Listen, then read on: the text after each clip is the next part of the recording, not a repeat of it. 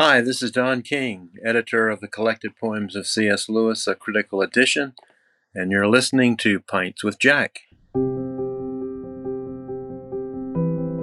The first qualification for judging any piece of workmanship, from a corkscrew to a cathedral, is to know what it is, what it was intended to do, and how it is meant to be used. After that has been discovered, the temperance reformer may decide that the corkscrew was made for a bad purpose, and the communist may think the same about the cathedral. But such questions come later. The first thing is to understand the object before you. As long as you think that the corkscrew was meant for opening tins or the cathedral for entertaining tourists, you can say nothing to the purpose about them. The first thing the reader needs to know about Paradise Lost is what Milton meant it to be. This is Pints with Jack, Season 6, Episode 34. Jack's Bookshelf. John Milton. After Hours with Graeme Donaldson.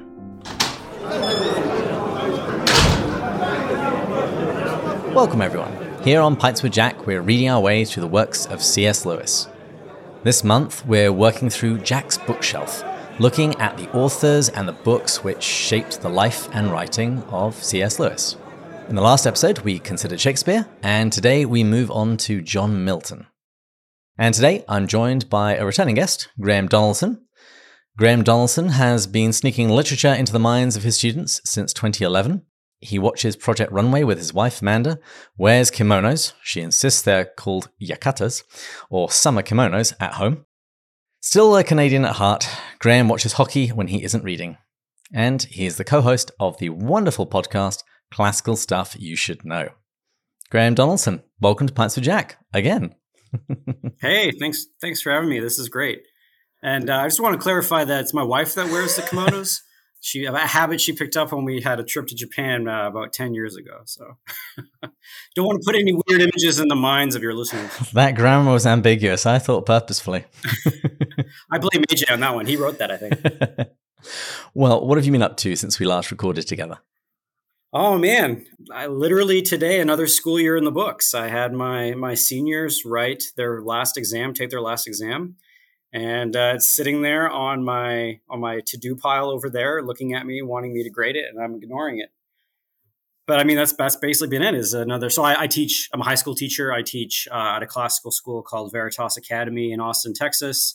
The other guys that we do the podcast with, we work at this school, and so yeah, when we're not podcasting, we're actually like in classroom with 15-year-olds teaching them these works. So that's basically what I've been doing since last time we got together. I think maybe we talked last summer. I can't remember. I think it was at least a year ago. Yeah.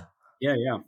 And so, doing various Texas things, staying hot and trying not to have my plants die in the heat and all that stuff. Come to Wisconsin. We've had plenty of wetness recently. Well, today I am enjoying a beer. It's a honey brown ale called Bumble Bear. Oh, there you go.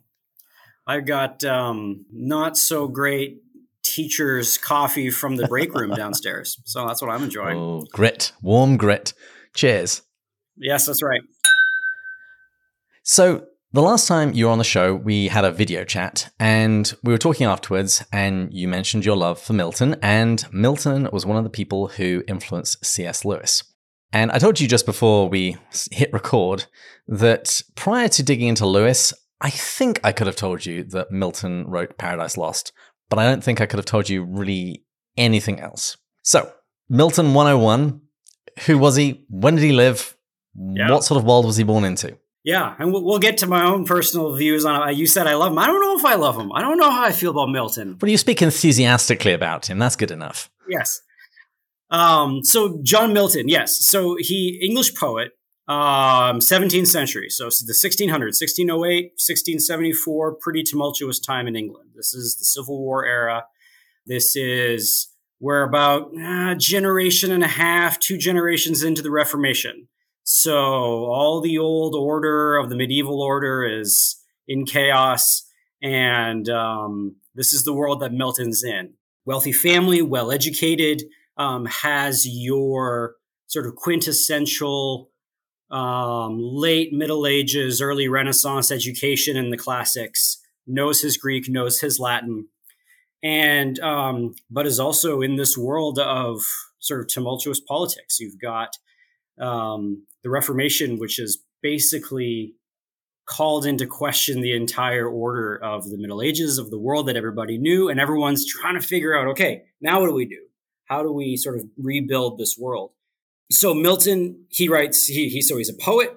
And his most famous work by far is Paradise Lost.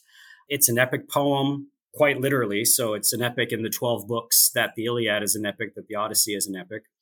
It's an epic poem on the fall of mankind. How Satan rebels against God and how he goes down to hell, recruits a bunch of demons, goes to earth, tempts mankind to sin. And then it's the story of Adam and Eve getting kicked out of the garden. So, we'll definitely get into Paradise Lost and C.S. Lewis, because that is by far the book that influences Lewis the most. So much so that Lewis has written a very wonderful intro to Paradise Lost. But other things that Milton was into, he wrote a very boring, I must say, treatise on education. It's called On Education. In it, he is basically, if you've ever worked in education, every so often you get these books that are like the 10 habits of how to teach your kid, or, turn your classroom into a discovery adventure place. And there's like this entire genre of these like self-help education books. And Milton's On Education is kind of one of these for the Renaissance. In it, he sort of critiques the medieval clerical education that he got as a child, and then he kind of offers up his own version of what education should be. And it quite literally has a chapter entitled like, it's got to be fun or kids aren't going to do it. It's not called that, but that's essentially what he says. So he's got a book on education. He has a 4-book poem with Paradise Lost called Paradise Regained, which is not as good as Paradise Lost. I've never read. Everyone who I've ever talked to about Milton or anything, they're like, yeah, Paradise Regained's not very good. I'm pretty sure that's Satan and the temptation of Christ is what he's doing in Paradise Regained. And Milton had a bunch of political tracts. He was strangely interested in writing about divorce. So he has a lot of books about divorce. And is that something that changes now that we have this Protestant Reformation? And so he's kind of a pretty reactionary, rebellious guy. Or at least that's how he's often characterized when you're studying him. That's probably unfair to boil him down to being sort of this rebellious person. And that's sort of actually how I got into Milton. Was when he's taught, he's often taught as this guy, like, kind of blowing up the hierarchies and going after the old order of the Catholic Church. And isn't he this sort of modern figure of rebellion? And Lewis kind of dismantles that reading of Milton when he talks about him. But anyway, so that is kind of your 30,000 foot view of Milton. He's well-educated guy. And he's kind of standing in this time in English history between this old order imperium and this new choose your own adventure world of the Enlightenment.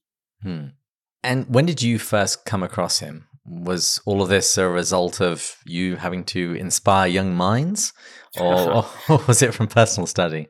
Yeah, so I did an undergraduate at the University of Toronto, and I basically somehow found my way into doing lots of poetry classes. I love poetry.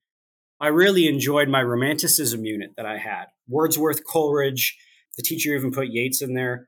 In that poetry unit, Milton made its way into the unit, which is really bizarre because Milton is a good 200 years before sort of English Romanticism. So before Wordsworth wrote Tintern Abbey, 200 years earlier is Milton.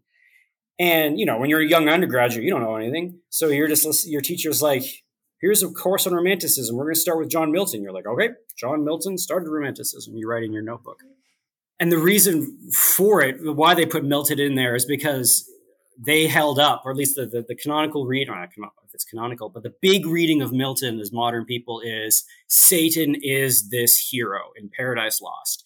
And he's this sort of modern man, romantic hero, owning his own identity, raging against the established order. And this is what it means to be modern people. And then that gets kind of shoehorned into Romanticism. So I got into reading Paradise Lost for the first time in the context of reading him as a romantic, or reading him as a companion to the romantic canon.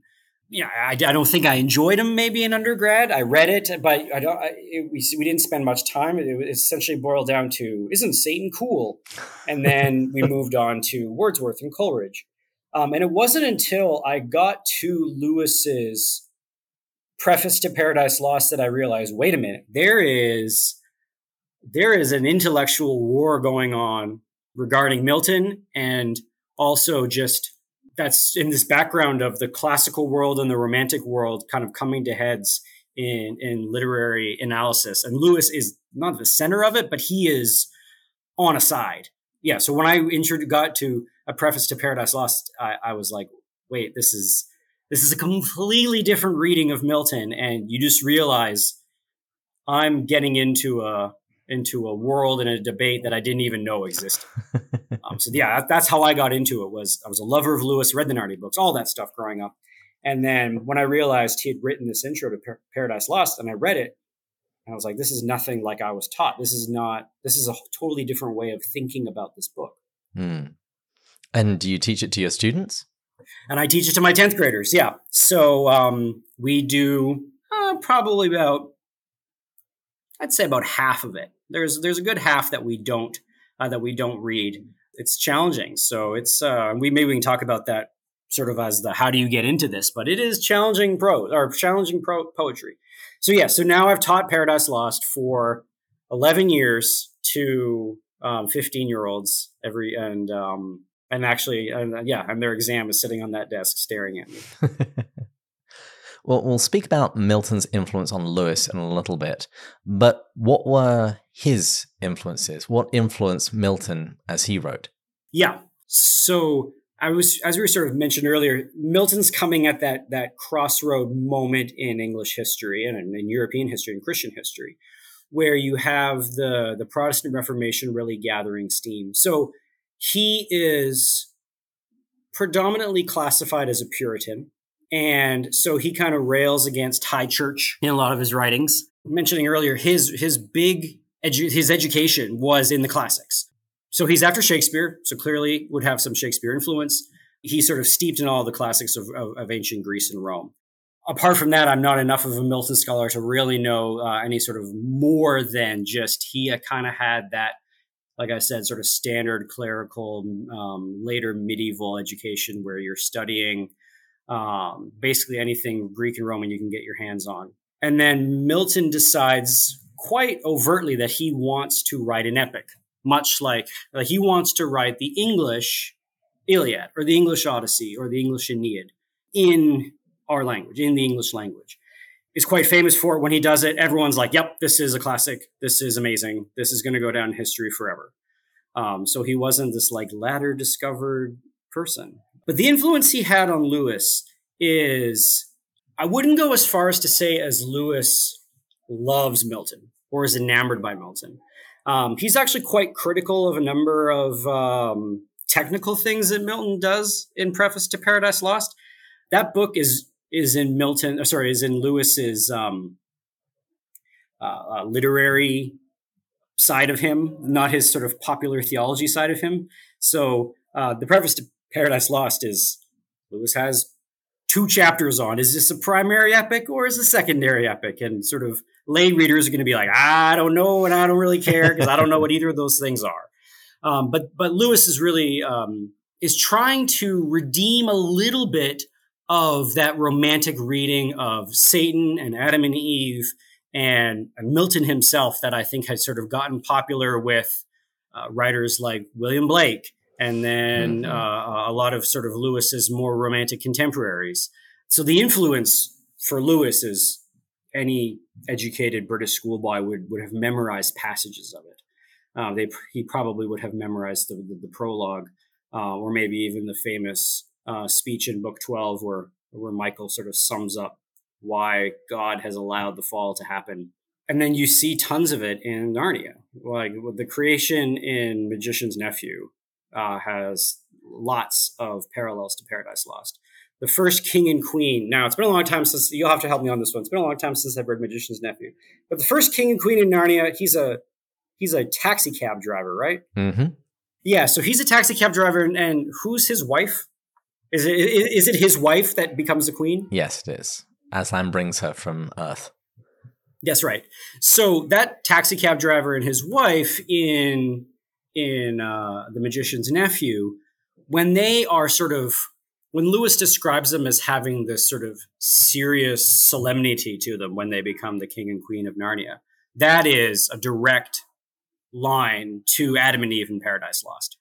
You can there's lots of those little parallels from Paradise Lost to his Narnia trilogy, and I'm not as well versed on the space trilogy to be able to speak too much into it, but I'm sure your listeners, who are probably far deeper Lewis scholars than I, if they read Paradise Lost, are going to see Narnia and see the space trilogy everywhere.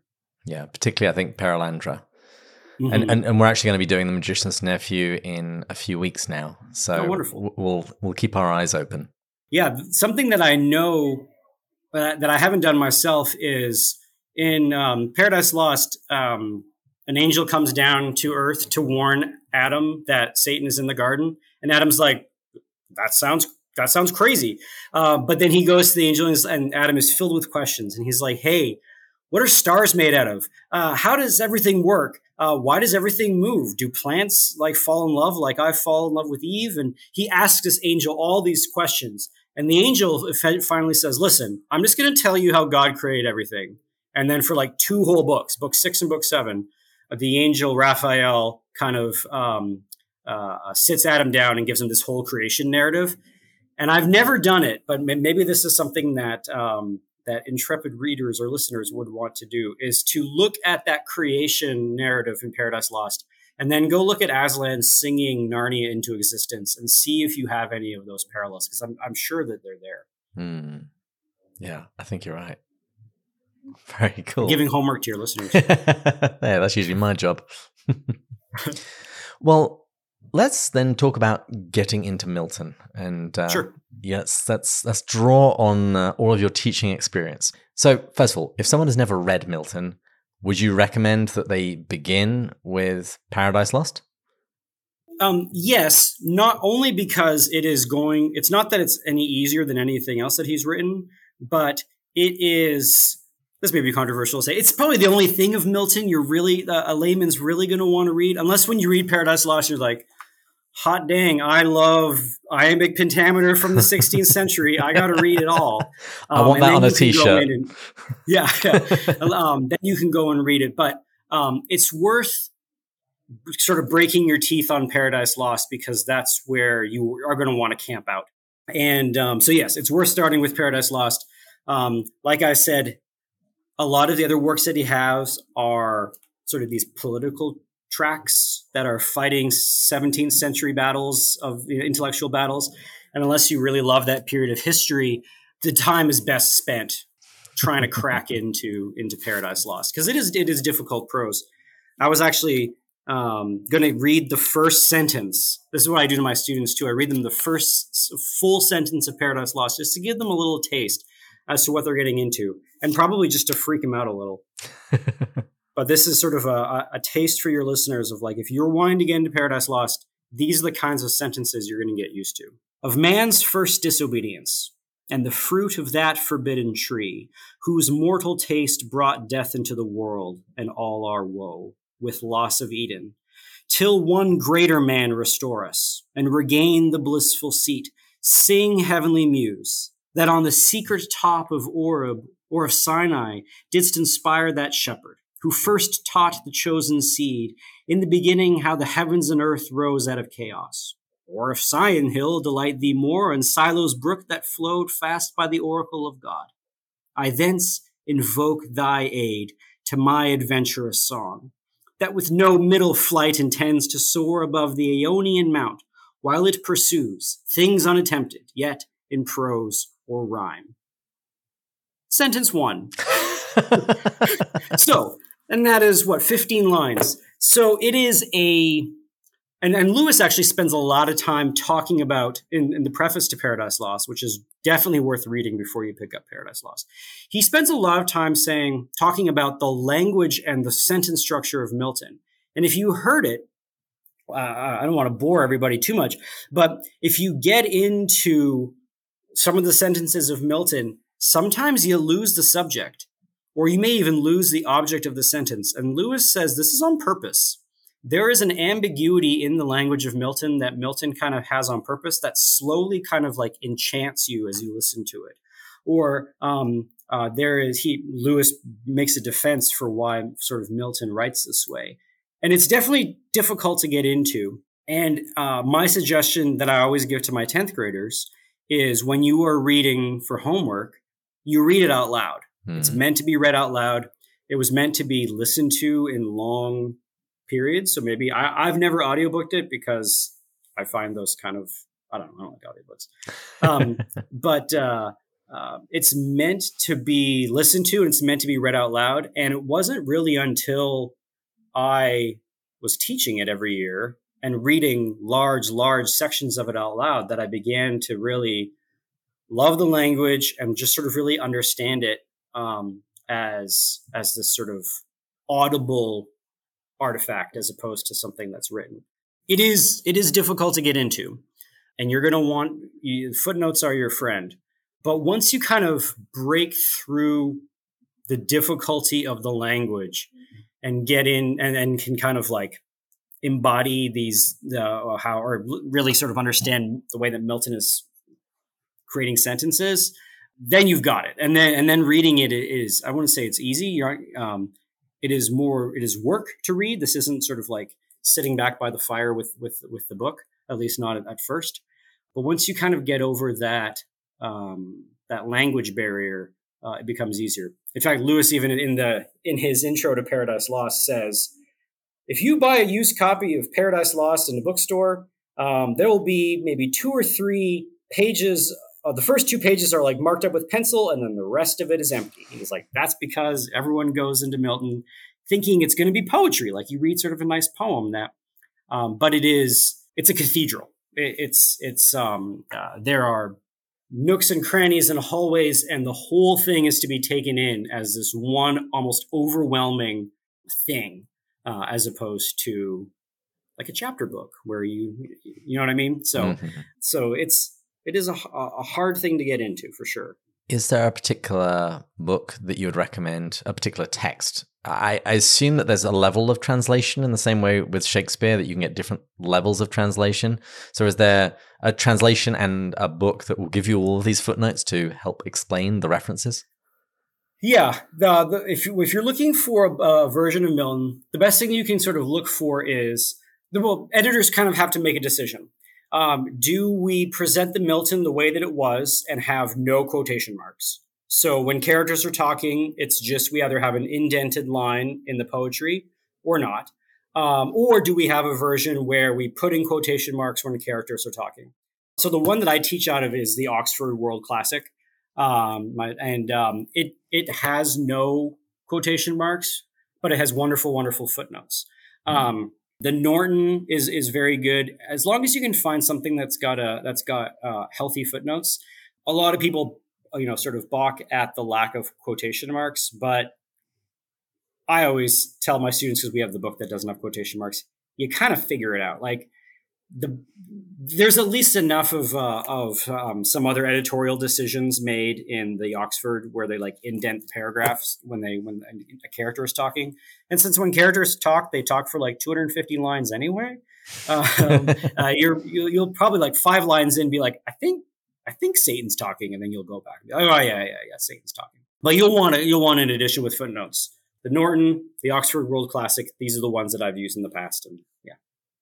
So given that it's a challenging text, what is it that made it so popular and influential?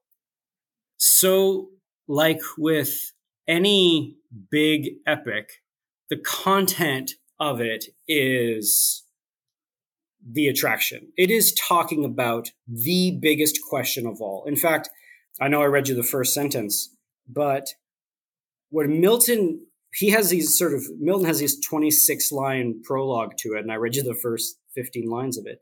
But he ends it by saying, he's asking the Holy Spirit, he's saying, which is the muse. He's asking the Holy Spirit to inspire him, because this is what Milton says he's trying to do. What in me is dark, illumine. What is low, raise and support. That to the height of this great argument I may assert eternal providence and justify the ways of God to men.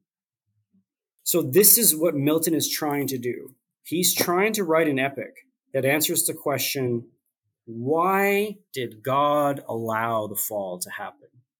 If the fall brought in all this pain and death and enmity and suffering, why did God allow it?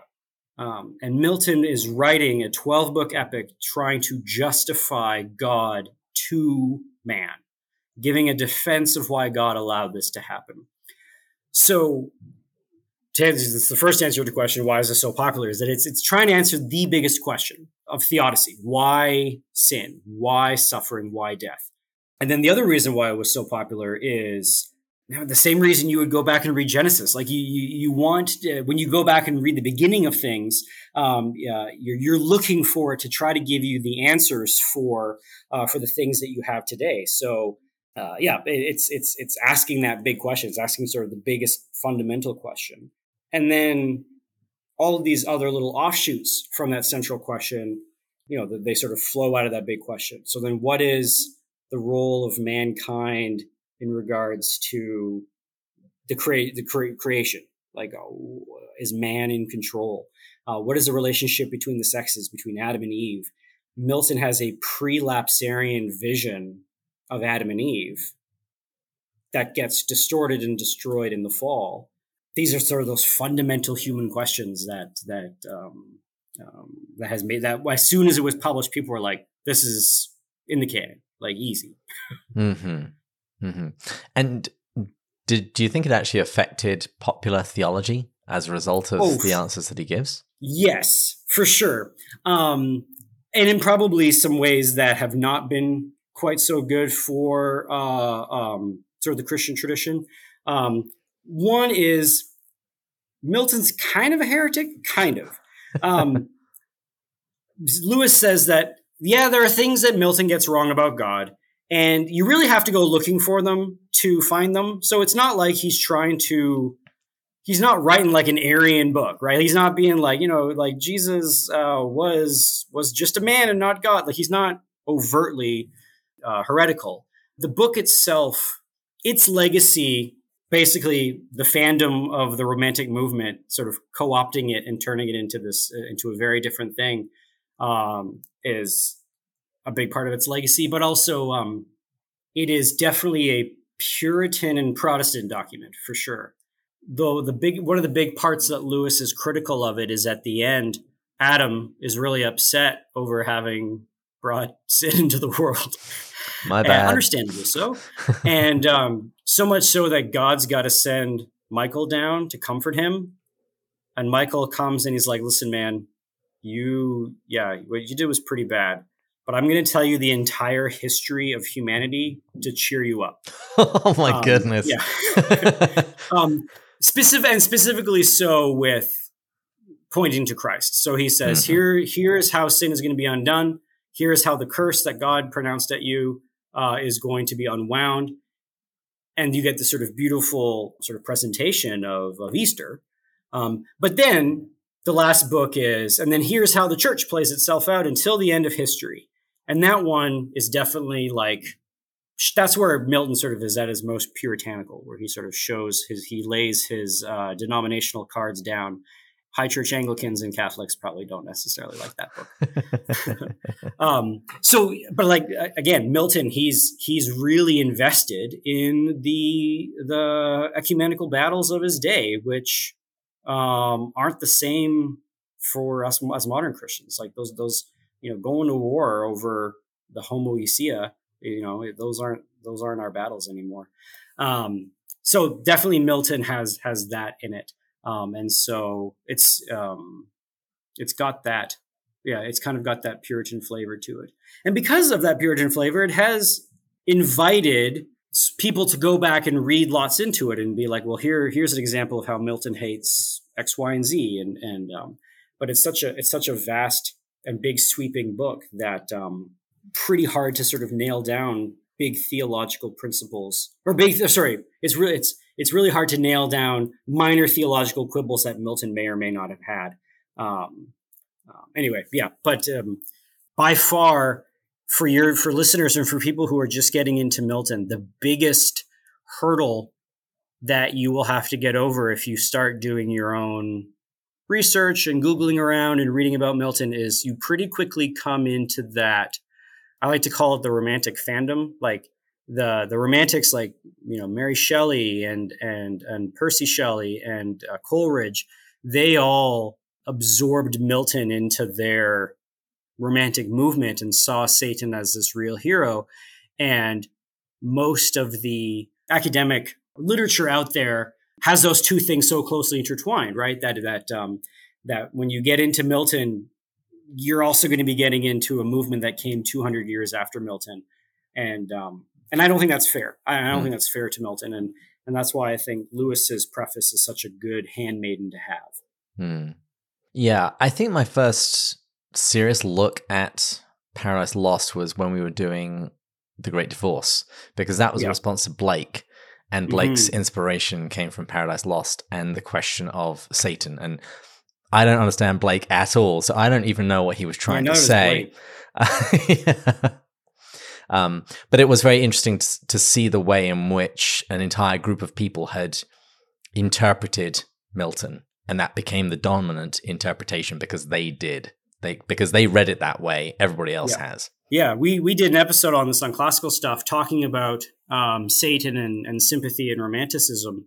And the thing that sort of kicked it off for me is that if you go, I'm pretty sure if you go to I think Dartmouth has a Milton school or has a Milton department. And if you go to I think it's Dartmouth, if you go to the Dartmouth homepage of the Milton department, the banner art is Blake. Because Blake did all this crazy Blake art about Milton. But Blake sort of took what Milton did and spun his own sort of symbolic, allegorical reading of it, and that has become very dominant. So you get these things where it's like when you're talking about Satan, you're actually talking about modern enlightened man, and when you're talking about God, you're talking about sort of the old governments of the Middle Ages who derive their law from tradition. And like Blake has this whole allegorical symbolism that became sort of the dominant reading. I was trying to think of, before I was coming on the show, I was like, okay, I'm trying to think of like a modern example where the fandom of that thing has like totally reimagined that thing to the point where you can no longer separate the original story from its fan base. I couldn't really come up with an example, but I'm sure maybe there's like some screaming obvious one or something. But that's basically what has happened to Milton's Paradise Lost, is so much so that when I was an undergrad, he was the first book in the Romanticism unit. Well, we've got a few minutes left, and I did just want to touch on the arguments that Milton presents in Paradise Lost. Sure. You say this is the theodicy, responding to the problem of pain, the problem of suffering, and the problem of the fall. Why was it allowed? In broad strokes, and you don't have to tell us everything, because you can leave a little bit to encourage people to actually go read him, or they can just go and look up a summary on Wikipedia. What answers does Milton give? How does he justify the ways of God to man? So the biggest one would be that Paradise Lost ends up being a big defense of the nature of free will. In book 3, when Satan the book starts in the middle of the action where Satan has already fallen from heaven with 1/3 of the heavenly angels, and they end up in hell. And they kind of wake up and they're like, all right, now what do we do? And they decide they're going to go destroy mankind. If they can't destroy God, they're going to go like wreck God's stuff. And so Satan is crawling out of chaos through the sort of like primordial chaotic world to get to earth.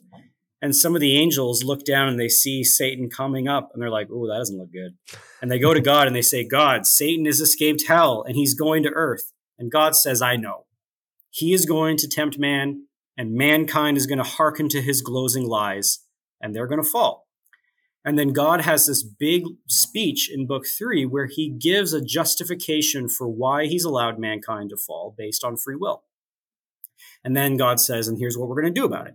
And then in there, the second part of the Trinity, Jesus says, I will go down and be made man and I will go die for them. And that's right at the beginning. That's like sort of book 3.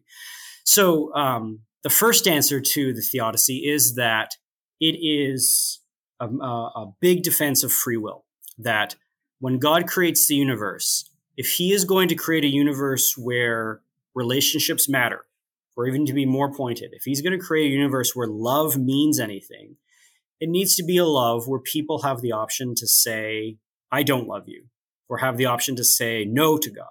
And so if you're going to have a universe where you have an option to say no, it's a universe of free will. And so when you do that, you've opened up the potential for sin. So that's for the fall, or for basically saying to God, my will be done, not your will be done. And so that's one defense. And then the other little thing that I can sort of maybe whet the appetite of readers is partway through the book, Satan realizes when he's out of hell, Satan gets to earth, he gets to Eden, and he's blown away of how beautiful it is. And he realizes that hell is not a place that he's just escaped from, but hell is a state that he carries around inside of him. And he says, myself am hell. Wherever I go, I cannot escape it. Like hell is part of me now. And Satan realizes this. Okay, so we have that reality, that hell is a state. And then at the end of the book, when I was talking about how Michael's got to come down to comfort Adam, Michael tells Adam that paradise can also be a state. Paradise is a state. In fact, heaven can begin in the hearts of man today. Just like how hell is a state of Satan, you can carry around a paradise within you. And Michael says, only add deeds to thy wisdom answerable. Add faith, add wisdom, virtue, temperance, add love. By name to come called charity, the soul of all the rest. Then wilt thou not be loath to leave this paradise, but shalt possess a paradise within thee, happier far. So at the beginning of the book, you have Satan realize that hell is in him. And at the end of the book, you have Michael standing up and saying that heaven can begin in the hearts of believers, or in the hearts of people. And the dividing line between that is if you sort of practice the classical virtues, if you practice prudence, justice, fortitude, temperance, and then the holy virtues of faith, hope, and love. So I guess those would be the two quick answers to the theodicy. It's a defense of free will, that a universe of love needs to have an option of no, needs to have an option of go away, God. And apart with that, and this is definitely a theme that Lewis picks up, that life, temporal life, is either the beginning of hell or the beginning of heaven based on how that life is lived.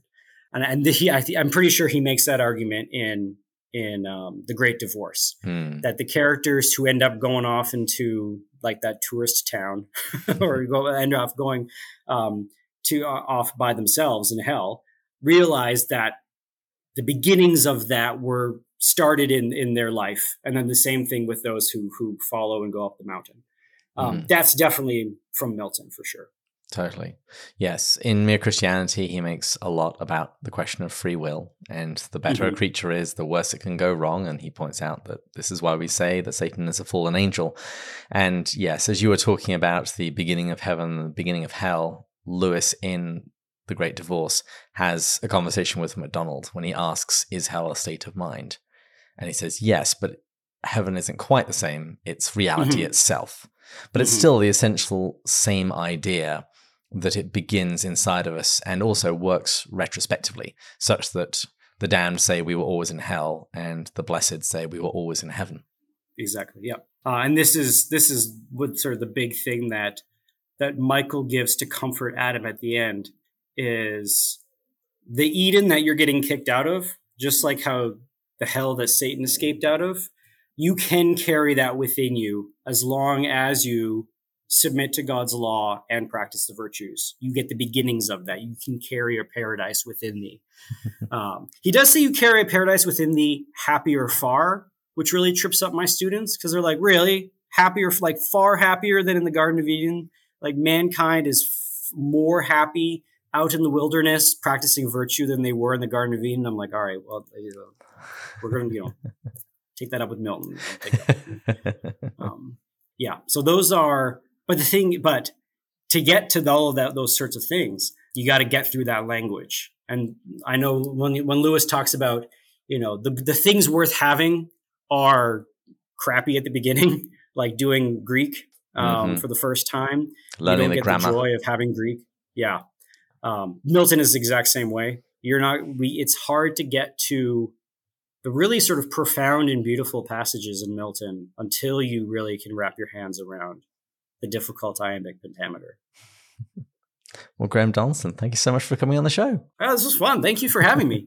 And I want to hopefully let me know any sort of people that email you and say like, oh, I read it and it sucks. Why Donaldson tell me to read this? No, I want to hear about all the people that got into it.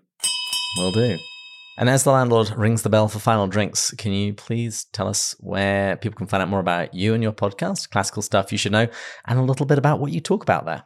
Our podcast is called Classical Stuff You Should Know. It's hosted by me, Thomas Magby, and AJ Hannenberg. AJ and I both work at a classical school, high school out in Austin, Texas. Thomas worked there for a while and is off doing other things, but we talk about classical education. The type of education Milton had, the type of education Lewis had, is predominantly, the kind of thing that we would say is more classical than maybe the progressive education I definitely had. So we talk about old books, old art. We talk about philosophy. We call it Classical Stuff You Should Know, but we basically just kind of talk about whatever we want. Our most recent episode has been on the history of monetary eras. So like the era when we all used gold, the era when we all used sort of gold backed by paper, and now sort of the fiat era that we live in. So if it's over 100 years old, we're probably going to be talking about it. If it's more recent than that, we don't know if it's going to be classical. So we kind of shy away from it. But you can find on any major podcasting platform, Classical Stuff You Should Know. Yeah. And it's at classicalstuff.net. Yes, classicalstuff.net. Thanks again to Graeme Donaldson for coming on the show. Thanks to our audio engineer, Taylor Schroll.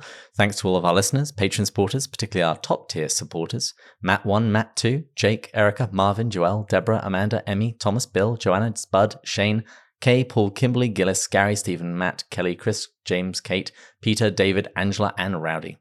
We pray for you all every Tuesday and offer all of the prayer intentions from our Slack channel. And if you've enjoyed this episode, please pick up a copy of Paradise Lost and give it a go, and send me a message and let me know how it went. So, if we've learned anything today, it's that if you listen to one podcast with 3 grown men squabbling about stuff that most people don't care about, listen to Pints with Jack. But if you listen to 2, listen to Classical Stuff You Should Know. And join us here next time when we'll continue going further up and further in. Cheers. Cheers.